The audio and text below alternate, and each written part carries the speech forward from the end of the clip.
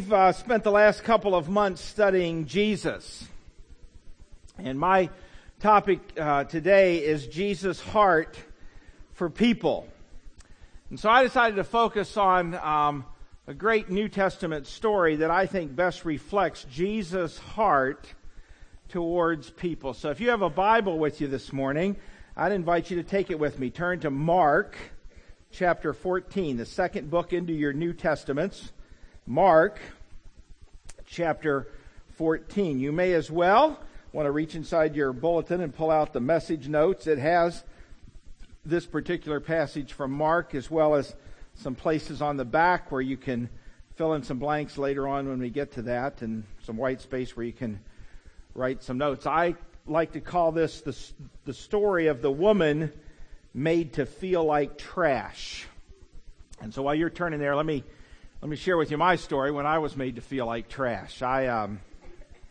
This happened a number of years ago. We were living in Columbus, and we had taken a trip to Virginia, kind of squeezed it in the middle of the summer, very busy summer. I was a youth pastor at the time, and we were there visiting my parents in Virginia when we saw on the news that there was flooding back in Columbus. And sure enough, when we got here, there had been 9 inches of sewer water in my basement. That's a very pleasant thought, isn't it? And it hadn't stayed there long, but enough to do the damage. It had come up through the drain, gone back down, and our basement wasn't finished or anything like that, but we had lots and lots of boxes, and they weren't stacked on top of each other. They were just on the floor, so lots and lots of ruined things. And we came back on a Tuesday, which, wouldn't you know it, was our trash day, so I had missed it. It was a whole nother week, before the trash came around. So I immediately, got into this. And again, we had squeezed this trip in. We were busy, had a youth Bible study at our house, that Wednesday night, lots of kids. And Janet was leaving in a few days to take 40 high school girls on a retreat up in Michigan. And, so I had gotten through about half of the trash and was just kind of putting boxes and bags of garbage in my garage as we went along, when about 4 a.m. on Thursday, I woke up with this brilliant idea. And that is that just a couple streets over in Reynoldsburg, I remember their trash day was Thursday. And so I thought, hey, this will be great. I'll just, so that's what I did. I loaded this trash in the back of my car, and about 4 a.m, I went over. I found a house that they had their garbage out. I just put my garbage right there with theirs. I mean, it's not like I planted a flagpole here. I mean, they're coming to pick the stuff up, right? And so again, came back, went back to bed for a couple hours, got up, went to work, and Janet calls about 9, says, there is a woman who called me, furious. Apparently she had gone out, sorted through the trash, found something with my name on it, looked our phone number up in the phone book. There's not a lot of fireballs in the phone book, and called really mad about this. So I thought, okay. So I got in my car and I went over there, and I knew I was in trouble because when I pulled up to the house, she had moved their trash to the other side of the driveway. Like this was the legal trash, and over here was the illegal trash, and but again, I knew I had obviously done something to bother this woman and I hadn't asked permission. You're right. So I went to the door to apologize, and I knocked on the door, and this probably 13 or so year old girl answers the door, and I said hi, and I hear a voice from the back of the house yell, "Who is it?" And I said, tell your mom I'm the man that put the trash in front of your house, and I'm just here to apologize. And I hear her yell from the back of the house, "Tell him to tell it to the police." So I said, I'm really sorry. I didn't mean anything. We had this flood kind of thing. And then I hear the voice yelling, "Slam the door in his face." So this little 13-year-old girl slams the door in my face. And so there I am, left to feel like trash, over my trash. Well, in this story, we have a woman that Jesus encounters who's merely seeking to show her love for Jesus. But instead of being recognized for her efforts, she's put down. She's criticized. She's made to feel like trash.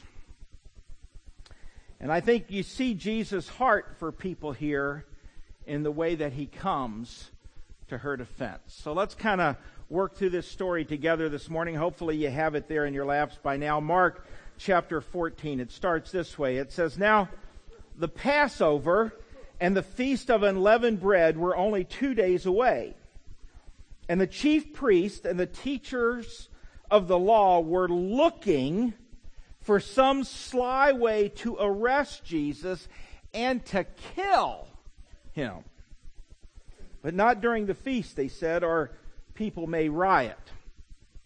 Passover was that time, that celebration where they recognized God's hand in delivering them from Egypt. You remember those stories from the Old Testament book of Exodus.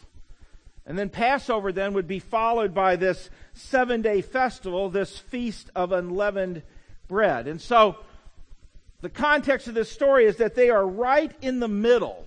These religious leaders, these teachers, these chief priests, they were right in the middle of leading God's people to celebrate God's sovereign deliverance. And yet their thoughts are on anger. Their thoughts are on revenge. They're out to kill Jesus. It's ironic, I think, that the most religious-looking people in this story are actually the most ungodly. See, it's so easy to look spiritual, isn't it? Well, on the inside, all sorts of ugliness, all sorts of ungodliness going on. And the devil is so sly. You know, these guys, I'm sure, thought they were doing the God-pleasing thing, getting Jesus out of the way. See, that's the subtle trap of legalism, isn't it? Puts all the focus on the outside and ignores what's really going on in our hearts.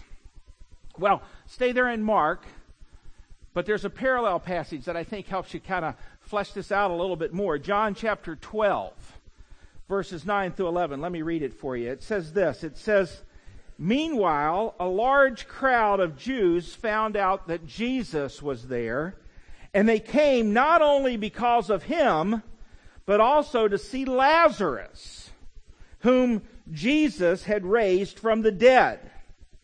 And so the chief priests, these same group of guys, they made plans to kill Lazarus as well. For on account of him, many of the Jews were going over to Jesus and putting their faith in him. Now, step back from this story for just a minute, because you could see kind of how these religious guys, these chief priests, these leading teachers, how they could sort of rationalize doing in Jesus, right? I mean, in their mind, Jesus had blasphemed. He had claimed to be God. In their mind, Jesus was leading people astray. Now, clearly, they had stepped beyond the heart of God to think that the way to deal with that was to kill him. But at least they could rationalize that. At least they could justify that. But Lazarus, I mean, his only crime was being alive, right? His only crime was breathing. But see, he was such a walking, living testament to the fact that Jesus had powers.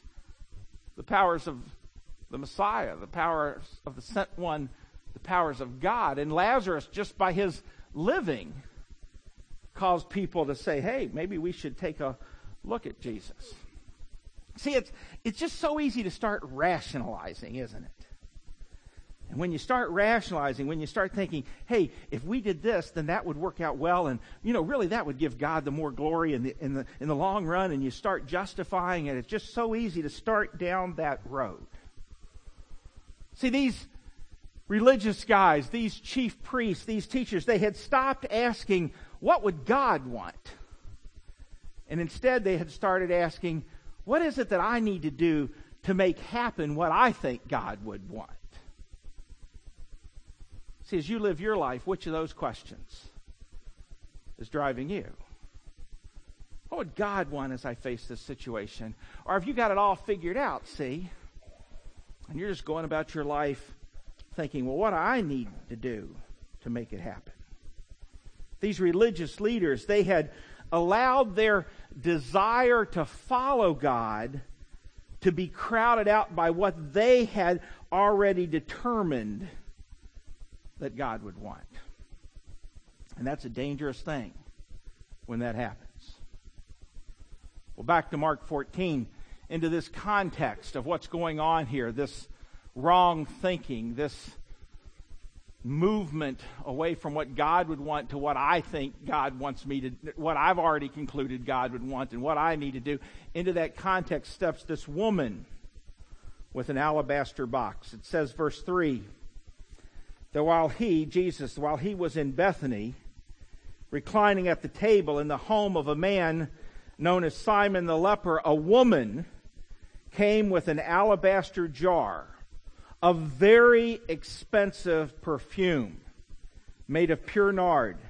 And she broke the jar and she poured the perfume on his head. And some of those present were saying indignantly to one another, "Why this waste of perfume? It could have been sold for more than a year's wages and the money given to the poor." And they rebuked her harshly. See, this woman approaches with this extravagant act of worship. But these religious guys, they make her feel like trash. They criticize her wastefulness.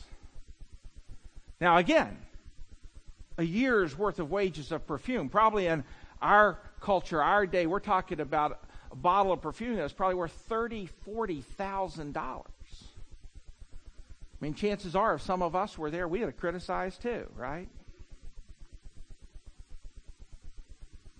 I mean, we'd have thought, man, do you know we could have used that money to catch up our offerings? I mean, do you know how many Ugandan orphans we could have, fed with that amount of money? And listen to what Kent Hughes writes. He says this. He says, "What an astounding moment. This woman unexpectedly approached her reclining Lord, bearing a priceless alabaster vial of imported Indian perfume, very likely a family heirloom. And she snapped the narrow neck of the flask and poured a generous portion on Jesus' head, anointing him, and then poured the rest of the contents on his feet, humbly, worshipfully wiping his feet with her hair. It was an intensely fervent expression of devotion is found anywhere in the sacred Scripture." You see, this woman was just so in love with Jesus. And the only thing she could think to do was to take the most expensive thing that she owned and offer it in worship to her Lord. So let me ask you this. When was the last time you had worship with that kind of abandonment? But you see, rather than being admired for this act of worship, she's criticized. She's put down. And what I want you to see about Jesus' heart is how He comes to her rescue. Keep following with me. Verse 6. Jesus said, "Leave her alone. Why are you bothering her? She has done a beautiful thing to me. The poor you will always have with you, and you can help them anytime you want. But you'll not always have me. She did what she could. And she poured perfume on my body beforehand to prepare for my burial. I tell you the truth, wherever the gospel is preached throughout the world, what she has done will also be told in memory of her."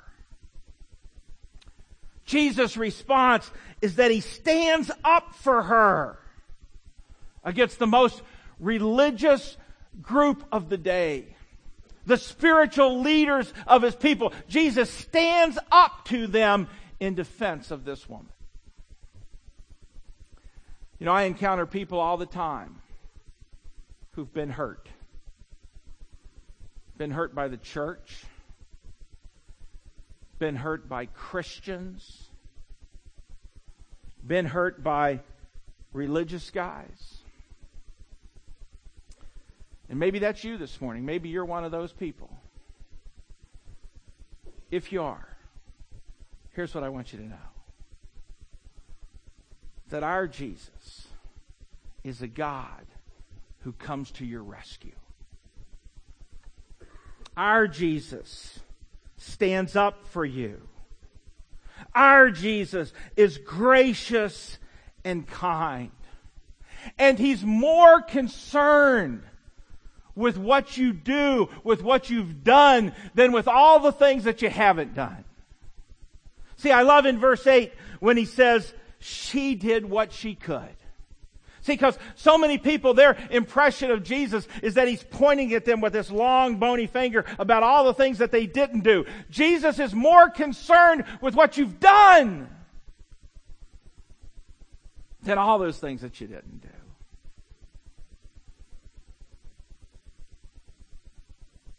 He's adamantly pleased with you. See, the pattern of Jesus throughout the New Testament is that He's gracious and He's kind to those who come to Him in humility. But on the other side of that coin, it's also Jesus' pattern that He is strong and harsh toward those who adequately feel or arrogantly feel like they've got it all spiritually together. Read Matthew, Mark, Luke, and John. Read the Gospels. You'll see that pattern of Jesus all throughout.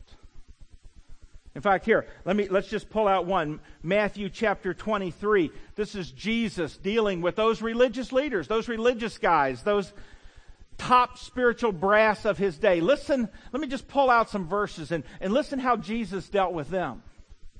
Matthew 23, in verse 23, Jesus says, "Woe to you, teachers of the law and Pharisees, you hypocrites."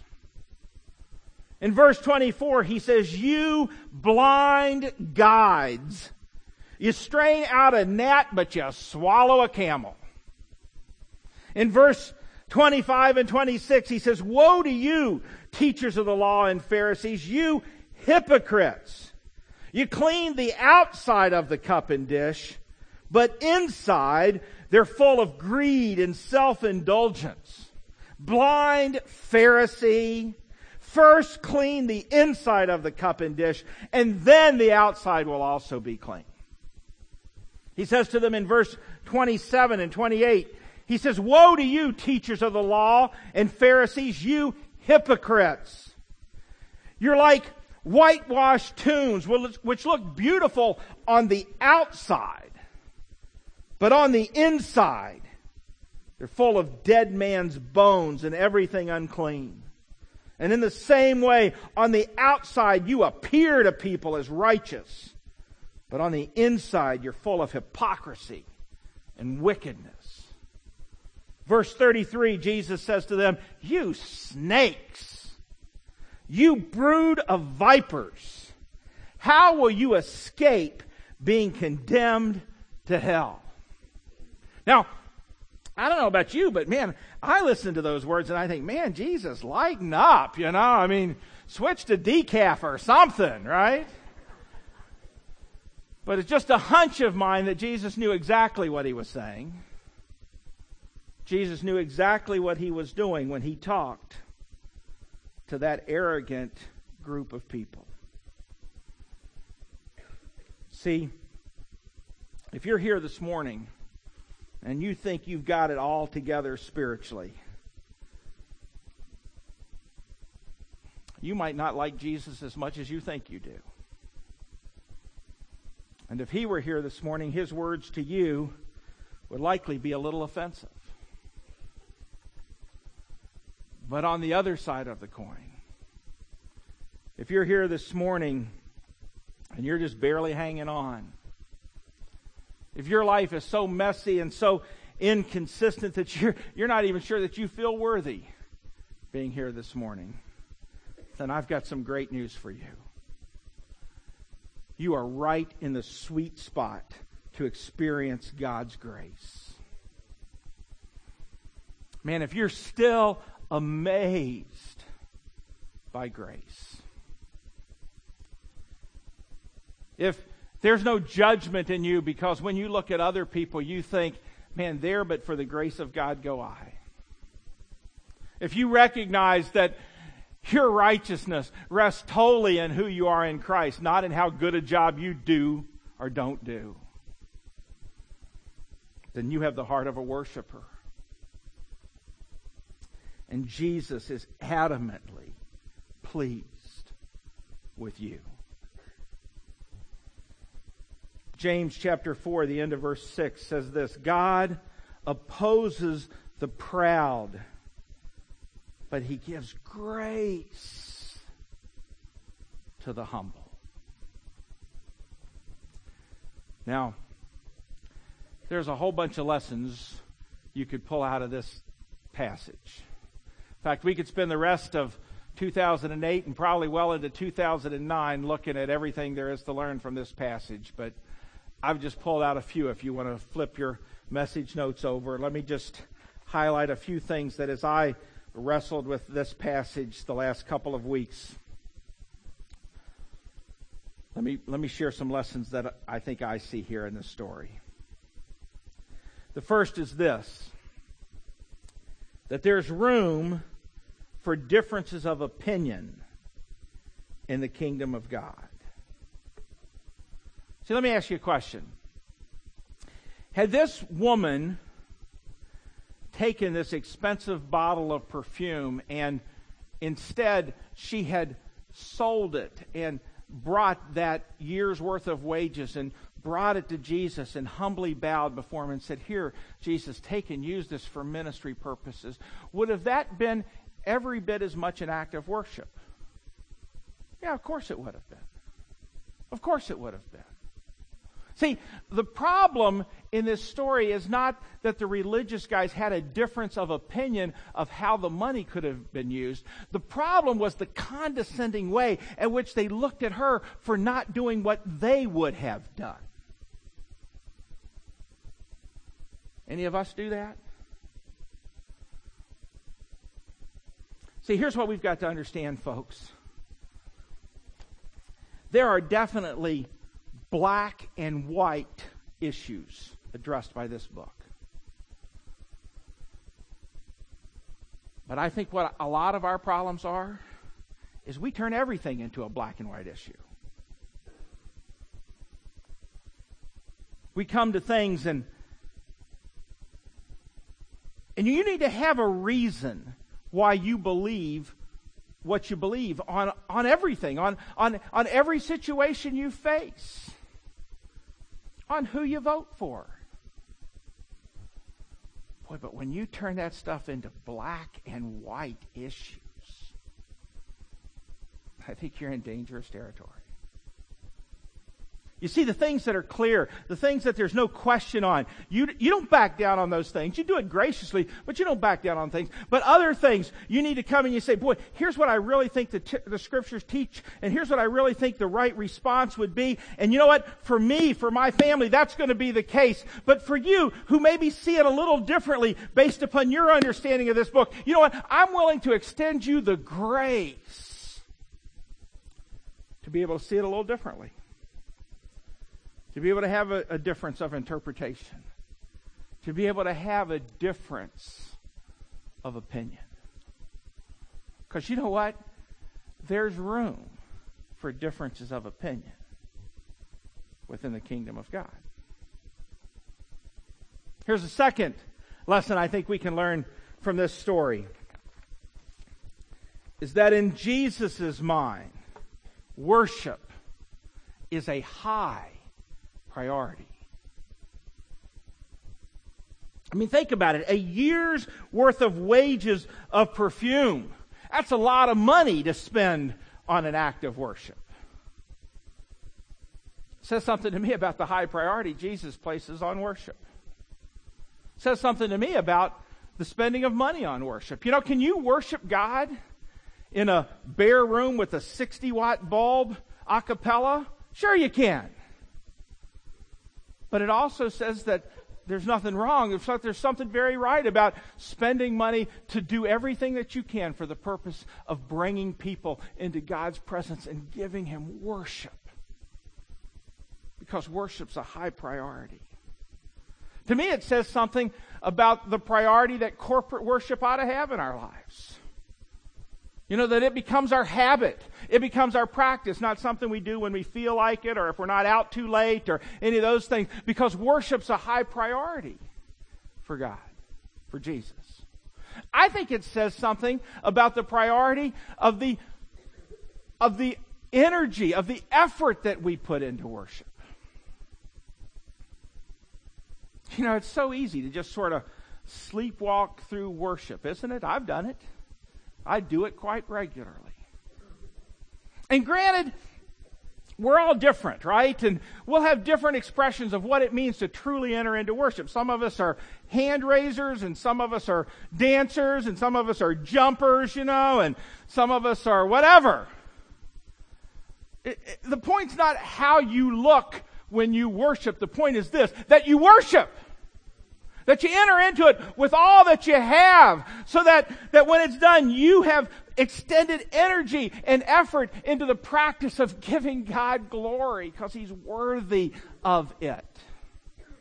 See, it's not that there's a right way to worship, but I know there's one very wrong way, and that's to do it half-heartedly. To do it casually. To be like a friend of mine who refers to the first part of a worship service, of a celebration time, as the pregame show. You know, there's something very wrong about that, because worship is a high priority to Jesus. And this third lesson, I think you have to understand that to really fully appreciate that. This third lesson is that worship is really, at its heart, bringing pleasure to Jesus. Isn't that what this woman did? She went through this action. She offered this expensive perfume, all for the purpose of bringing pleasure to Jesus. You see, worship isn't just singing. Worship isn't just praying. Worship isn't just what happens in this room. It's living our lives for the purpose of bringing pleasure to Jesus. And then when we come together, corporately, we unite for the purpose of together lifting our hearts and giving God glory. And we sing, "It's all about you, Jesus." But the truth is, in our hearts, a lot of times what we're really saying is, "It's all about me." Because when worship doesn't look like I want it to look, you know what we do? We gripe. Well, we had to stand too much. It wasn't cool enough. It wasn't hot enough. We didn't sing songs I like. The guy next to me, his breath smelled bad. Whatever it is. We miss that at the heart of it all. Worship is simply this. It's bringing pleasure to Jesus. Whether it's what happens in this room or what happens through our lives during the week, it's living in such a way to bring pleasure to Jesus. Lesson number 4 is just this. I think that most of us are too critical of each other. See, are you the kind of person that is a grace extender, or are you a critic?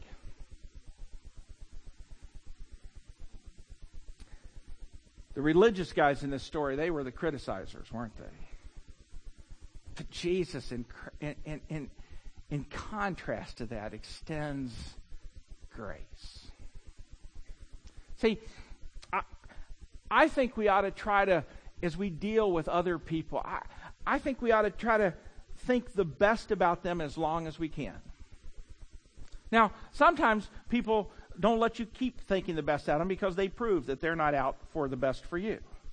And when that happens, Jesus didn't have any trouble being strong either. We saw that, right?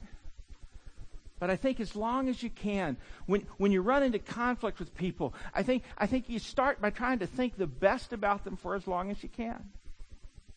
I think you give people the benefit of the doubt for as long as you can, till they prove that you can't anymore. I think that when people mess up, you think, you know what, I mess up too. And you do all you can to extend grace. A friend of mine told me a story one time that has always stuck with me. His dad was a pastor.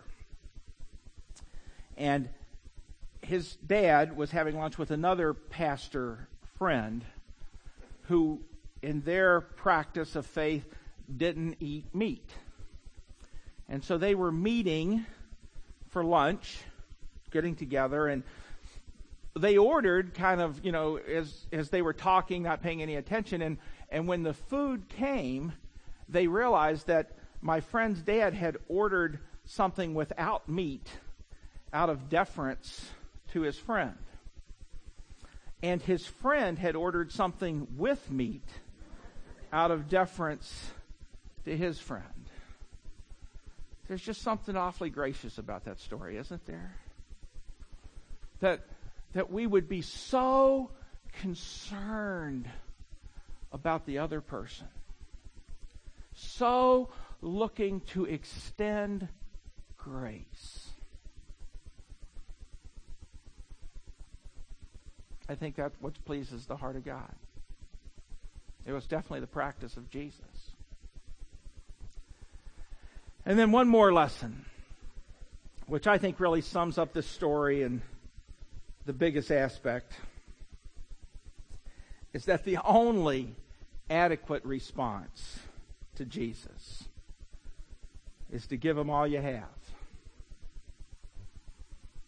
See, this woman, she was just so in love with Jesus that all she could think to do was to take the most expensive thing that she had and to offer it in worship to him. Now, for most of us, we live in an affluent country. No matter how meager your circumstance is compared to the world, you're filthy, stinking rich. Most of us, the most expensive, valuable thing we have isn't financial stuff, it's our time. And so the question we got to ask is, man, how am I giving that to Jesus? Because the truth of the matter is, when I'm honest with myself, I realize that for the most part, my devotion to Jesus cost me very little.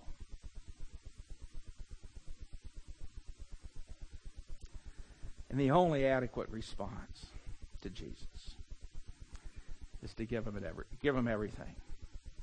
Give him all that I have.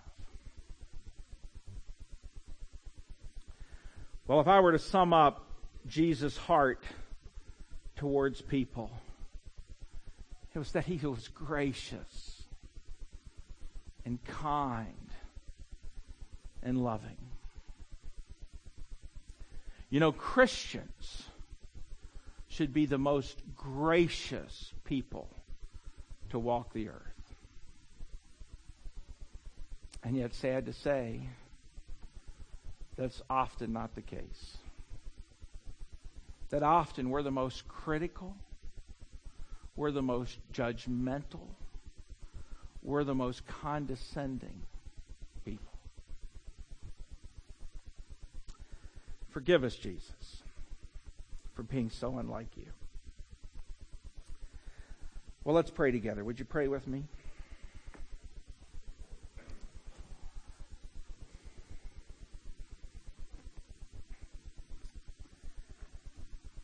Lord Jesus, we just recognize you again for the things that we said earlier, that you are the glorious one. You're the King above all kings. There's no God like you. There's no other big G gods up there. But you.